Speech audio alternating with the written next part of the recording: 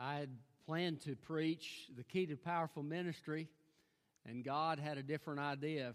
So Friday I changed it. But I sure did enjoy singing those songs about the power of God. What an awesome God we serve. We're going to be in Acts chapter 13, verses 1 through 3. Acts 13, verses 1 through 3. When I was in college, I met a young man named Charles Savell, and he became a good friend. He was saved out of a family of atheists. And he became a Christian, and of course, it completely changed his perspective. The way he used to think was completely different from the way he began to think. And he was praying, of course, for his family to come to Christ. But you know, God changes our perspective when we come to Christ. He also changes our perspective as we grow in our walk with Christ. The closer that you get to the Lord and the more that you learn of His Word and the more that you grow in your walk with God, He will begin to change your thinking. One scripture says, "My thoughts are not as your thoughts, neither are my ways as your ways. But my ways are greater than your thoughts, and my thoughts are higher than your thoughts." And so each of us needs God's perspective. Can I tell you something? The world has a lot of ideas about how to live life, how to do family.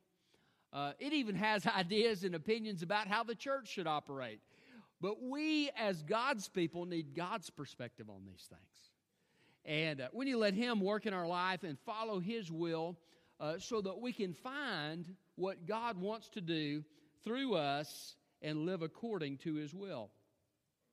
Paul and Barnabas, along with several other prophets and teachers, were gathered together, and they were having a time of prayer and fasting, and they were just seeking the Lord and worshiping Him. And in the middle of it, the Holy Spirit just intervened, and He said, "Set aside Paul and Barnabas to the work to which I've called them."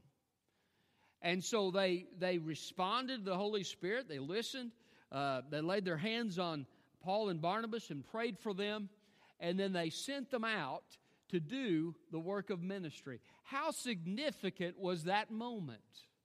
Paul and Barnabas had been teaching there in the church at Antioch for some time, and had been blessed through the ministry there and had been a blessing to the church there. But God said, "Look, I have a purpose for Paul and Barnabas, and I want you to set them aside." And as they did, as they followed God, they got His perspective on the situation. They sent them out, and the world has never been the same. We need God's perspective. You need God's perspective for your individual life. You need God's perspective for your family. You need God's perspective on your future. The title of my message is Getting God's Perspective. And we need to respond to God as He gives us His perspective in life and follow that in our lives. So how do we get the perspective about what we're to do in life? We'll mention that in a moment. Look with me at verse 1 of Acts chapter 13. In the church that was at Antioch, there were prophets and teachers: Barnabas, Simeon, who was called Niger, Lucius the Cyrenian, Manaen, a close relative of Herod the Tetrarch, and Saul. As they were ministering to the Lord and fasting, the Holy Spirit said, "Set apart for me Barnabas and Saul for the work that I have called them to." Then after they fasted and prayed and laid hands on them, they sent them off. Getting God's perspective. How do we do that? Well, first of all, I want you to see that we need to worship. We need to worship.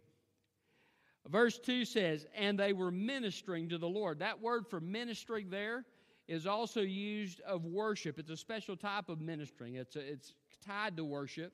It's a word that was used to describe the priests and what they would do in the Old Testament as they did the ministering of the tabernacle. But this is a different ministry. This is a ministry to the Lord. And so they're worshiping Him, and they're following Him. And as they are serving Him, they could also be worshiping Him. Did you know worship is not just what we do on Sunday morning? Worship is what we do throughout the week. As we sing, we worship. As we pray, we worship. As we serve God, as unto the Lord. We were looking at a scripture this morning in Sunday school that said, whatever you do, do everything with all your heart as to the Lord and not for men. And so it's even our work can be worship to God. But they were worshiping God. Their heart was engaged in lifting Him up. Oftentimes God reaches down in the middle of our worship time and speaks to our heart. I've had that happen a couple of times in my quiet time. I'll be maybe singing or praying, and I'm not really seeking God's will on something, but the Holy Spirit will just prompt me in my life.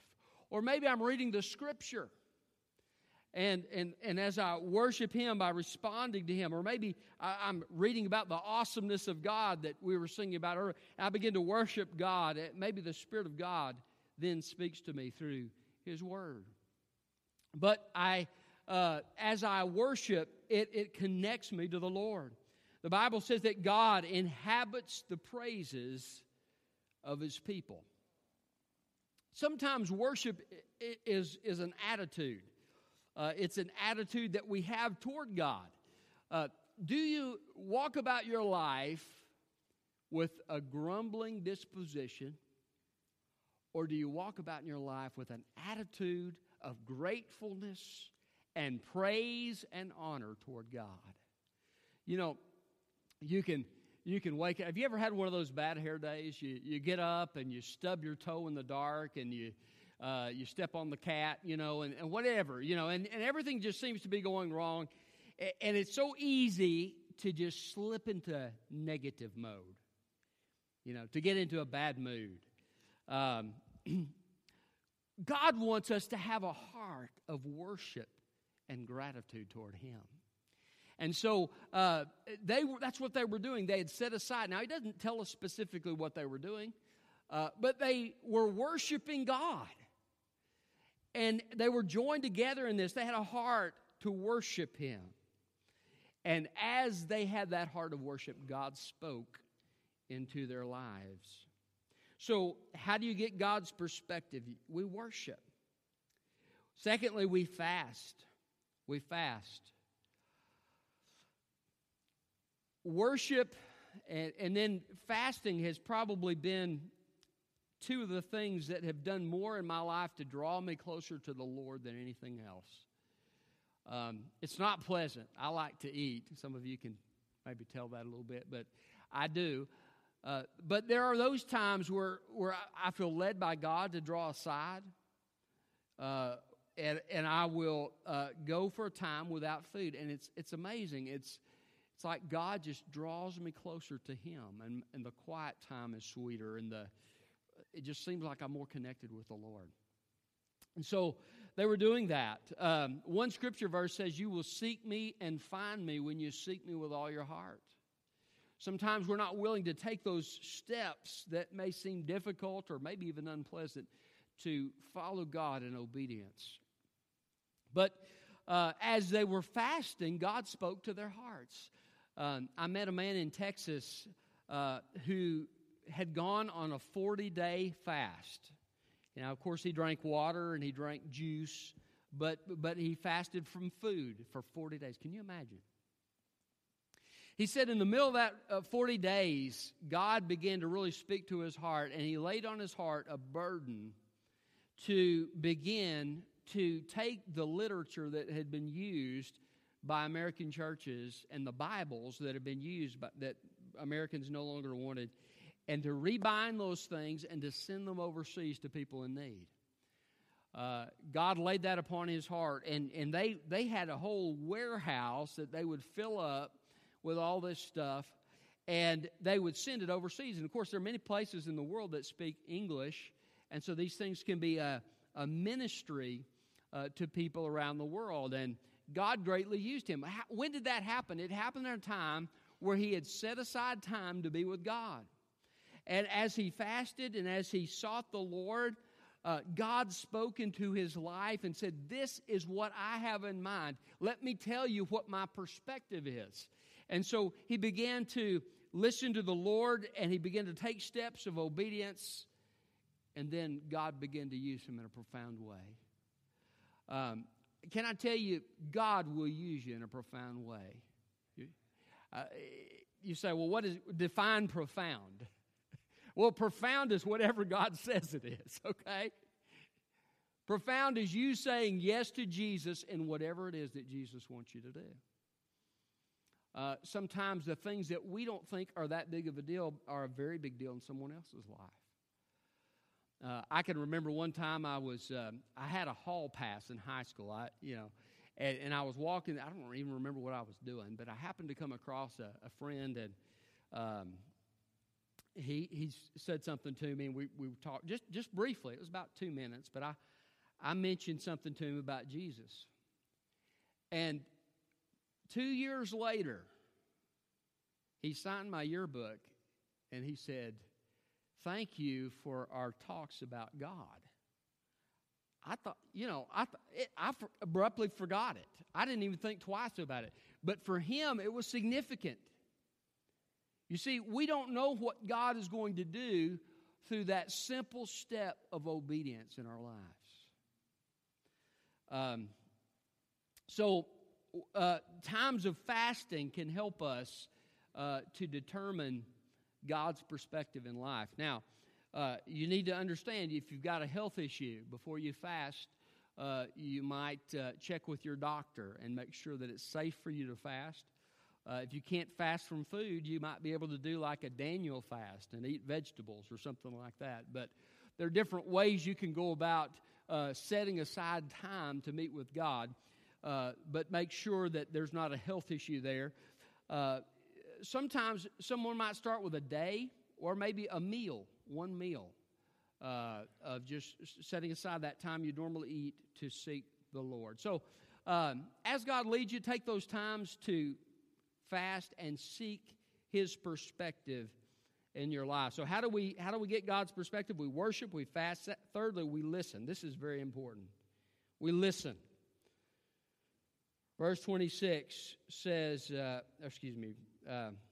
verse 2, the second part says, "The Holy Spirit said, 'Set apart for me Barnabas and Saul for the work that I have called them to.'"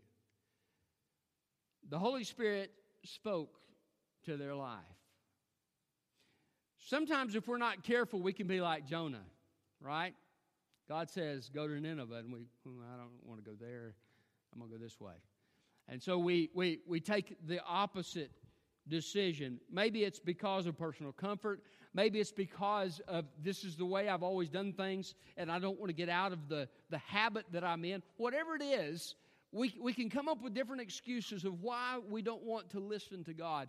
It is so important, if you want God's perspective on your life, that you listen to Him. Not just listening audibly, but listening with a heart of obedience. Are you willing to say to God, "Lord, I choose to obey whatever it is that you would tell me to do"? As God speaks to our lives and we're willing to follow Him, we can get His perspective on life. And that includes listening to His Word. I can't tell you how many times I've had somebody come out of a service and say, "Well, I know God's Word says that, but..." And then they explain why they're not going to do what God's Word says. You see, listening begins with obedience to the truth that God has given us in His Word. And if we're not listening to what God has told us in His Word, why would God, when we're holding Him at arm's distance through our disobedience, speak into our lives and give us His perspective? So we've got to have a heart of willing to listen to God. And as we do, God will speak into our lives and give us His perspective. Fourthly, we pray. How do you get God's perspective? We pray. Look at the first part of verse 3. Then again, they fasted. After they had fasted and prayed. They took steps of action. So God gives them direction. They say, okay, we've got this direction, and guess what we're going to do for you, Paul and Barnabas? We're going to fast and pray for God's blessing upon your ministry. Wouldn't that be exciting? Hey, we're setting this aside just for you, Paul and Barnabas. We're going to fast and pray for your ministry. And so they begin to pray and intercede for them. But, I tend to think there was some asking going on too. Probably Paul and Barnabas were asking. I would be. Okay, you're setting me aside to your purpose. What is that purpose? Where am I supposed to go? What am I supposed to do? And you begin to ask these questions of God because, after all, you're being told you're going somewhere. You want to know the details, right? Sounds kind of familiar. You remember Abraham in the Old Testament? God said, go to a land I'll show you. Where am I going? Well, God says, I'm not telling you that yet, but I'm telling you to go. You be obedient. You go where I tell you to go. So I would imagine there was some prayer going on, and if you read on in chapter 13, you see that God gave them that direction. He did lead them to the specific place they were supposed to go, and several places along the way that they were supposed to go. But it begins in prayer. Sometimes asking God is a great way to start. Lord, what area of ministry did you have me to serve? There are things that we do in the church, our needs to be met, and God may lead us to do those things. Then there are those things that God has specifically set us apart to do. Did you know God designed you? You're not an accident. I know that's what the evolutionists say, is that you're an accident. But it's not true. God designed you. He knit you together in your mother's womb so that you could fulfill His purpose. Is that not an awesome thing to think about? God designed you. I saw a commercial this past week for the new Mustang. I was talking to Joe Dew about it. I told him it almost made me backslide, go to the dark side, and buy Ford. And he laughed and said he always has a remark. But anyway, I saw this thing, and this Mustang, it was sweet. It looked good. It was designed to go. I could almost feel the testosterone pumping in my veins when I saw that thing. I was ready to hit the gas and burn some rubber. Teenagers don't listen to that. But that's where I was. And I saw that it had been designed for a purpose, right? You're designed for God's purpose. He has custom made you and equipped you, if you're a child of God, for His purpose. So get His perspective on what you're to do in life. Ask God, how should I spend my time in service for you? There may be some things that you do just to show your love for God, and you do because there's a need. But there should be an area of service that God leads you to. And you may even have to try a few different things first before you find your niche. But you find that place that God has for you, and you minister and let God use you. And God will make a difference through your life. I think of Jesus Christ. He came to this earth, and He invested His life in 12 men. Now, I know there were crowds and there were other disciples, but primarily in 12 men. And if you were to look at His life, not knowing the history of what happened after Jesus left this earth, you might conclude that His work and His ministry were a failure.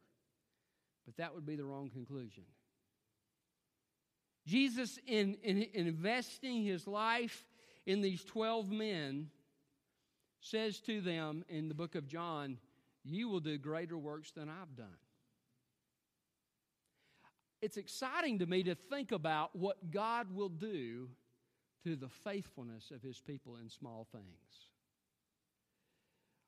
Those of you who teach children and you invest your life in these kids in our church, these teenagers in our church, what seeds are you planting? What is God using you to do in the lives of those teenagers? And who knows what, we might have a Billy Graham coming to this place. We don't know. But when you begin to think in terms of that investment that we make in the things of God and what will come as a result of that, it's an amazing thought to think about. But God has given each of us his role, specific role, in His grand plan and design for His church. D.L. Moody's Sunday school teacher felt a burden for a young man coming to his Sunday school named D.L. Moody. And so he went to the shoe store where he worked, and he told him about Jesus. And I want to tell you something. 2 continents were changed because of that Sunday school teacher's obedience. Listen, don't underestimate your faithfulness to God. Some of you are here every Sunday. You're committed to the Lord. You're doing the work of God. Praise God for you. Don't underestimate your faithfulness to God. God can use you in a profound way. So listen to Him. Pray to Him for that direction in your life. So how do you get God's perspective? You worship, you fast, you listen, you pray, and finally, we sinned. We sinned. Sometimes God's perspective goes against worldly logic. Paul and Barnabas were a great blessing to the church at Antioch.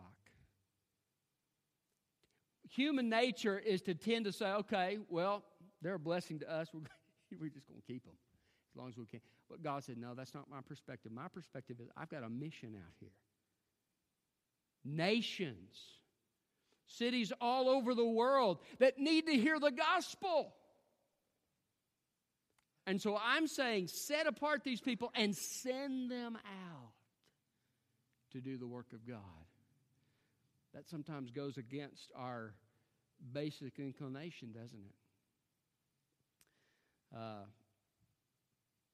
What an awesome thing when somebody that has either maybe grown up in this church, who's learned and has grown in the Lord and has begun to realize their gifts and talents and so forth that God has given them and begun to use them in church. God says, okay, time to leave South Clinton and go do the work that I've called you to do. You know, sometimes getting God's perspective means doing something that wouldn't make sense to us ordinarily. Let's send them out to bless somebody else. Zach was talking to me a couple of weeks ago about what God's doing at his church. And whenever I talk to him, he tells me about what he's learned at South Clinton Baptist Church. And now he's ministering in another church. And he told me there's over 100 people in the service that he preaches at Ridgeview Baptist. I've got 2 different services.